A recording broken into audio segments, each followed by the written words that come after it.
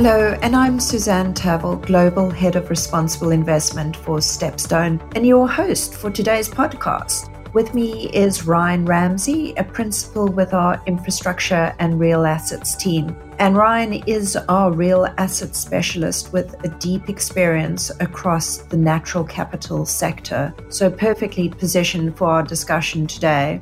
It's always a pleasure to collaborate with Ryan on projects, and this podcast is based on a recently published white paper titled An Introduction to Carbon Credits and Offsets. And this has been a great project. So our objective today is for you, the listener, to finish this podcast and leave with a clearer understanding of the carbon market, including carbon credits and offsets. We're going to cover off everything from the jargon, the market structure, concerns, investment considerations. But at the end of the day, this is really a taster. And should we have sufficiently whetted your appetite, we encourage you to read the full paper, which is available on our website. So with no further ado, let's start off with a real sort of foundation question. So Ryan, can you explain for us what actually is the carbon market and how does offsetting fit into it?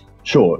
Thanks, Suzanne. And, it's a pleasure to be talking to you today about this topic, something that we find really exciting. Carbon markets are effectively a market that trades in units of carbon. The measure of that is tons of CO2 equivalent, and the units that trade are effectively referred to as credits, carbon credits. And so if you think about that market on the supply side, you've got abatement, which creates the credit. That in itself is a revenue opportunity for that side of the market. And then on the demand side, you've got emitters who are looking to take that credit and use it against their emissions, which creates a cost on the demand side. And it's that process of buying a credit, claiming the abatement, and then reducing your emissions for that particular entity.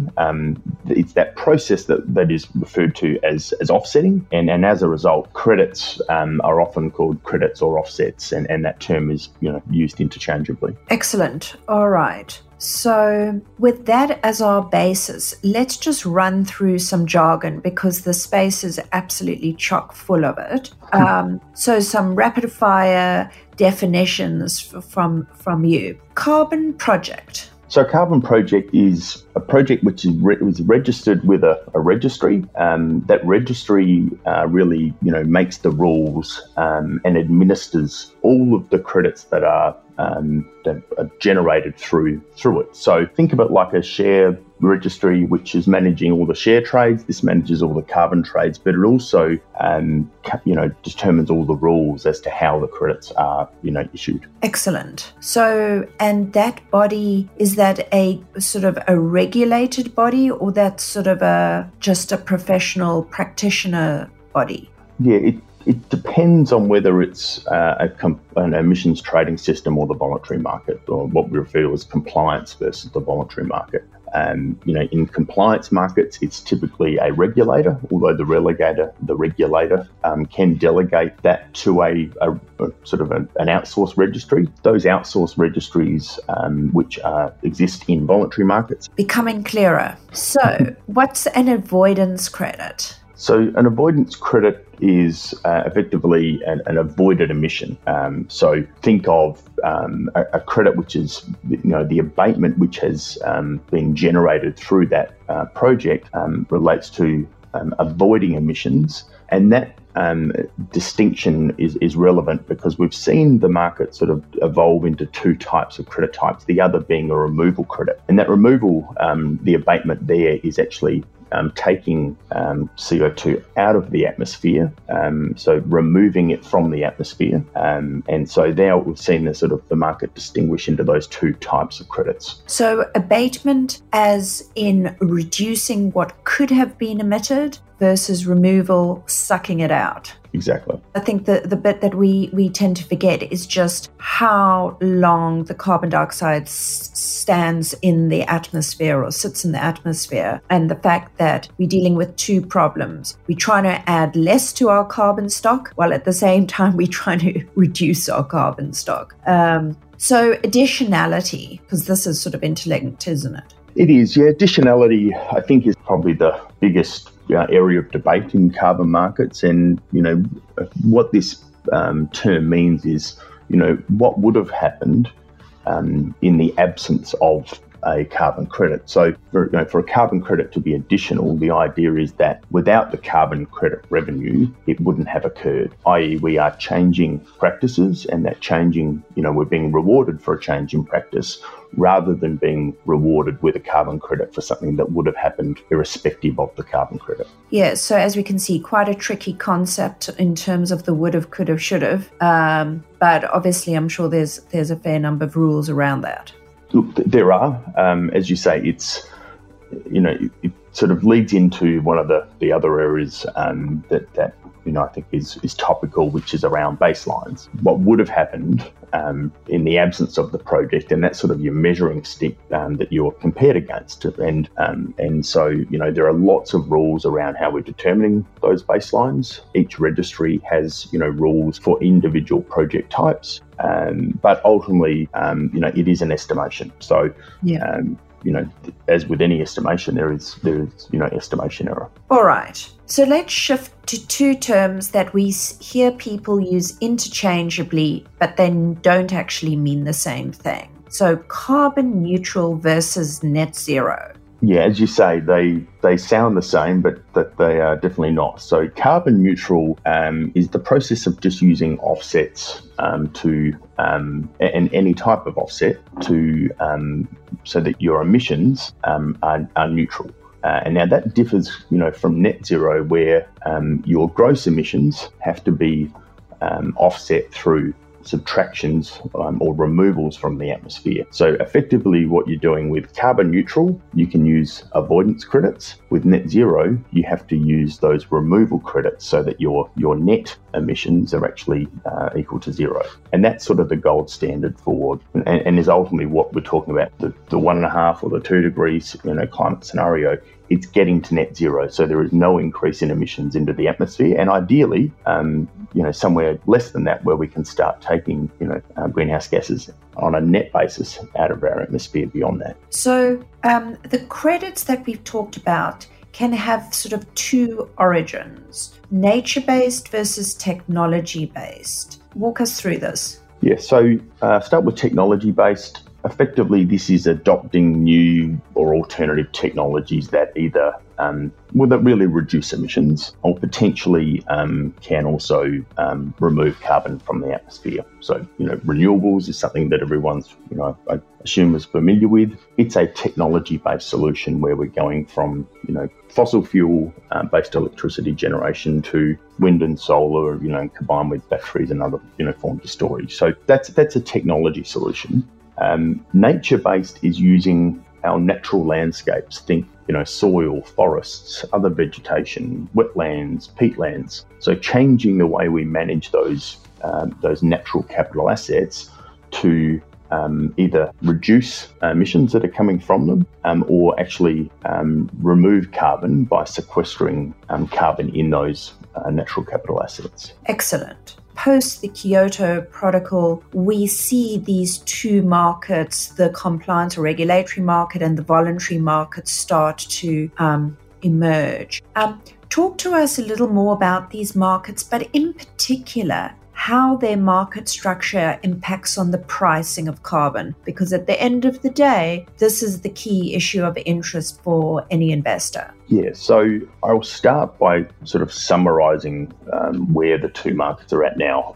Compliance markets, which is effectively emissions trading systems or ETS, they cover about 17% of global greenhouse gases. So, still a long way to go in terms of coverage of those of the compliance market. And so voluntary is filling in the gap between the 17% and, I guess potentially up to 100%, which is where ultimately we need to get to. But if you look at then the trading volume of the relative, those two different markets, the compliance side is about 450 times the size of the voluntary. So if you look at the two different markets, compliance markets, demand is really driven by legislation. So, governments will legislate specific trajectory of emissions that involves typically a cut in emissions each year. And it's that reduction, that scheduled reduction in emissions, which is driving demand for credits. You compare that to a voluntary market where it's a individual organisation's voluntary target that is set based on engagement with its stakeholders. Now, those stakeholders may not see it as voluntary. They might think it absolutely compulsory, but ultimately there's no sort of legal consequence if those targets are not achieved. But there could be very strong reputational consequences. There could be consequences in financial markets. If your shareholders are saying these are the targets that you've agreed with us, we do expect you to go and deliver them. There's the key difference there is the registries or the methods and protocols that are used to generate credits are covered by a regulator. Whereas in the voluntary market, there is no regulator there. And so there are perceptions around quality of some of those credits. And then what that sort of leads to is in the voluntary market, the importance of quality becomes really important because buyers of credits want to buy credits where they don't face reputational risk.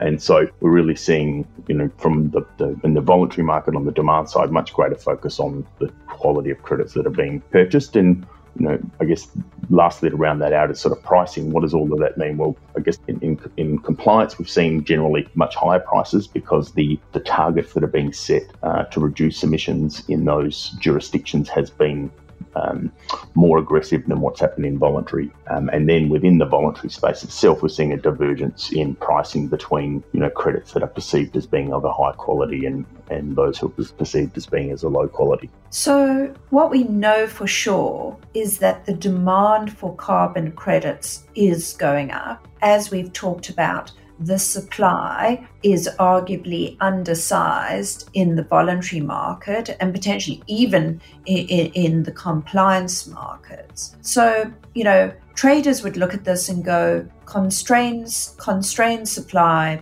large demand, carbon prices, surely they've got to go up. What is that logic sound or not? Look, we think so. I think most participants in the market expect prices to be higher.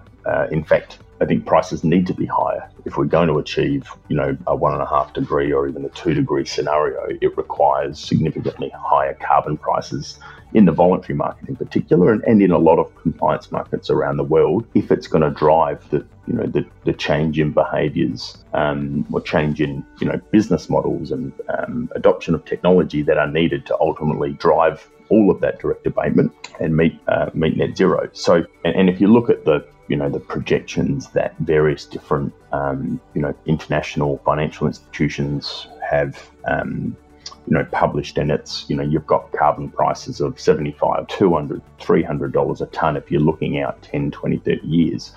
They're the sort of prices that are estimated to be required to achieve that 1.5 degree scenario. We're a long way from that. European market's certainly the most advanced from as a compliance market, and prices have traded up to 100 euros a tonne.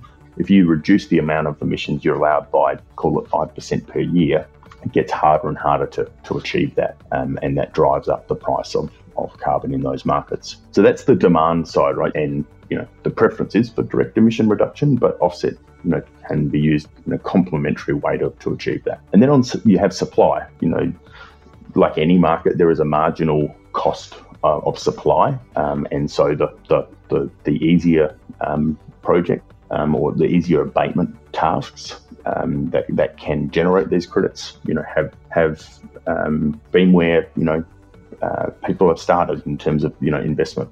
It gets harder and harder from here, and then overlaying that, you've got increasing or improving standards, which is tightening up how many credits that might be awarded, for example. And so that, those two factors combine to, constrain supply, or at least at a given price. Obviously, higher pricing incentivizes more supply. So, putting all of that together, we do, I think the general view of the market is that, prices are likely to increase and over time, but it's not going to be a straight line either. And we've seen that in carbon markets to date, where like sort of any market, there is volatility along the way. I wanted to shift gears a bit, because it would be remiss of us not to address the fact that there is a voice out there that argues that carbon credits really, in fact, are not effectively addressing climate change, and they're not helping to solve it, which really is sort of diametrically opposed to the argument that you've just presented. So let's just address this for our listeners. Yeah, so I think there's an ideological view that offsets just allow emitters to continuing emitting. Instead of reducing their emissions, they can just buy offsets. But I don't think that is a fair characterization of what offsets are trying to do. I think there is no real credible pathway to net zero that doesn't involve offsets in some form. Net zero is net, it's not gross zero. And so, most industries are going to have a residual tail of emissions which they can't get to absolute zero. So there's a need for those removal credits to get to net zero at the back end of the market. And then in the interim, we could just go out and implement every direct emission reduction project at any cost, and that would greatly accelerate the transition to net zero. The problem is that the cost of a lot of that abatement is much higher than offsets, and also much higher than we think the public can support. The transition to net zero has to be done in a way that's sustainable, not just environmentally, but socially. We're in an environment now where cost of living pressures, are a major issue around the world.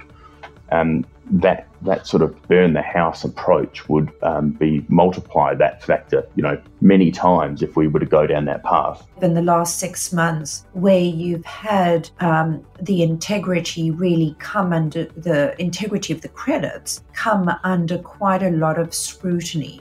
But talk to us about we don't need to get into the nitty-gritty on specific examples, but like, what was the general theme or what was going wrong that the credit integrity should have been threatened?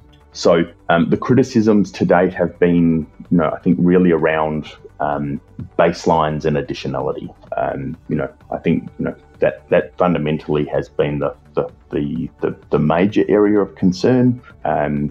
There's a lot of other, elements which are sort of, more detailed, but ultimately, what would have happened if this project wasn't in place versus what did happen? It's the gap between those two, which, has come under scrutiny, in particular for a couple of, types of carbon projects. And, that those baselines, as a result, the way they are determined, the way that the outcomes of measuring the difference between the two, how that's verified.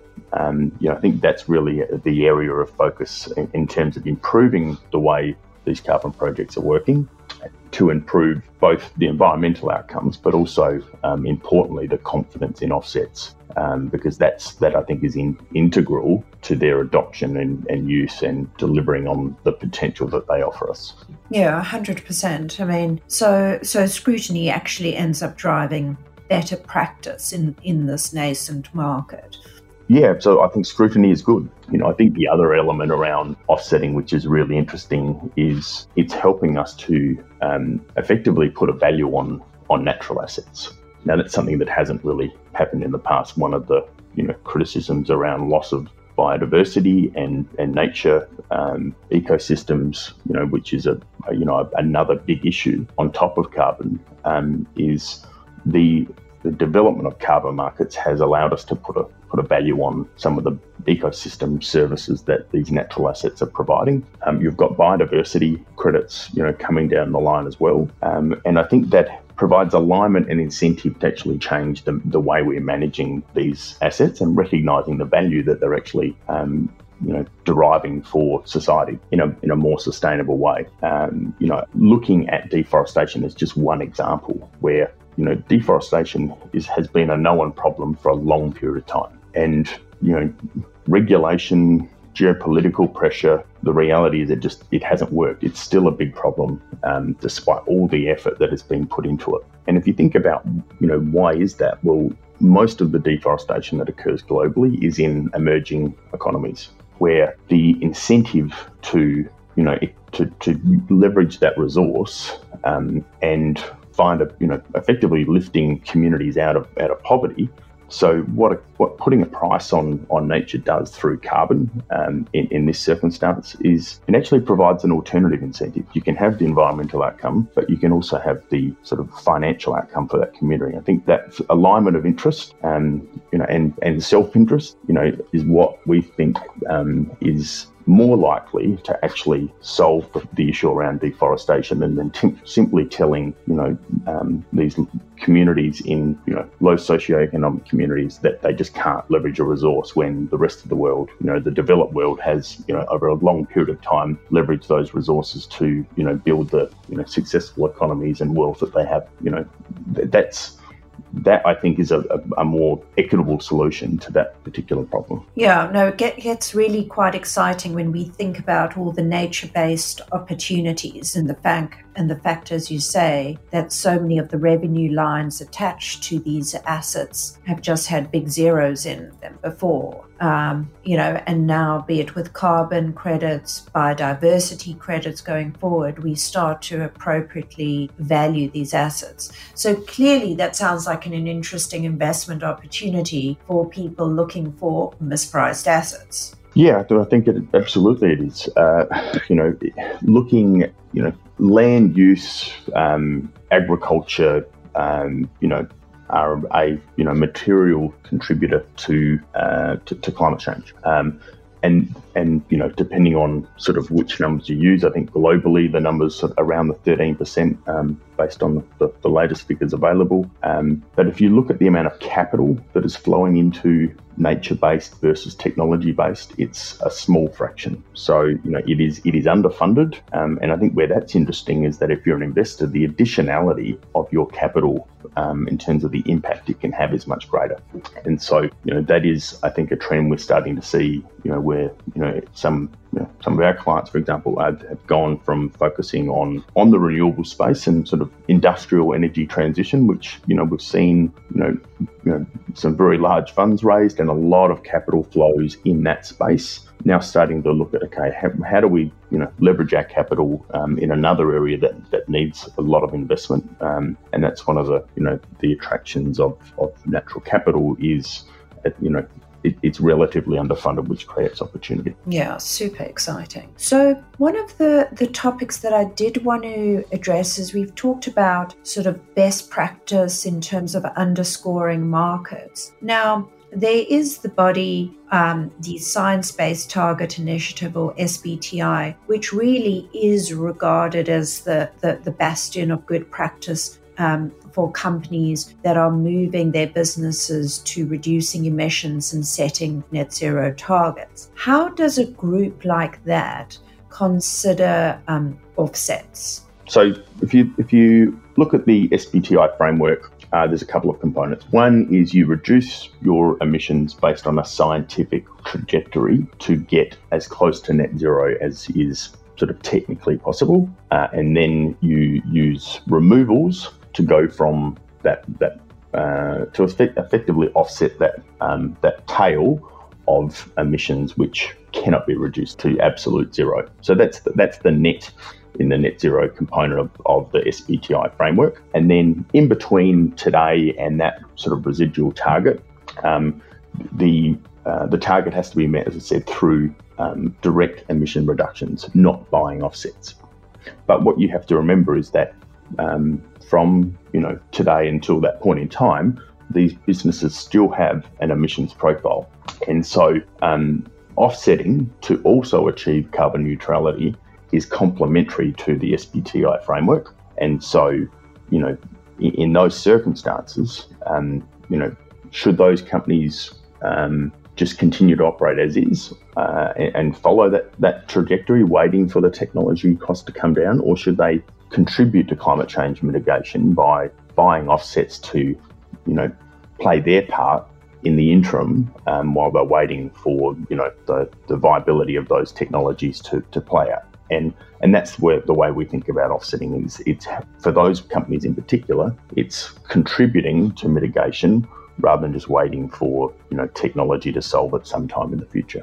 And as we've discussed, it helps drive really a price discovery, right, on carbon, which in turn, allows the development of further applications of carbon reduction technologies and products and services. So clearly all part of the circle. So for our listeners, there you have it, a whistle-stop tour of some of the key considerations around carbon markets and credits. In our view, as you've heard, this is a topic that's only going to get bigger, and the role of carbon markets ever more important. We know we need a price on carbon to change behavior, and I think we're all agreed that behavior has to change if we're going to hold temperature rise to well below that 2 degrees. So as a reminder, if you'd like to learn more, please read the full white paper that's available on the Stepstone Group website. And this podcast, RPM, is available wherever podcasts are available. Thank you.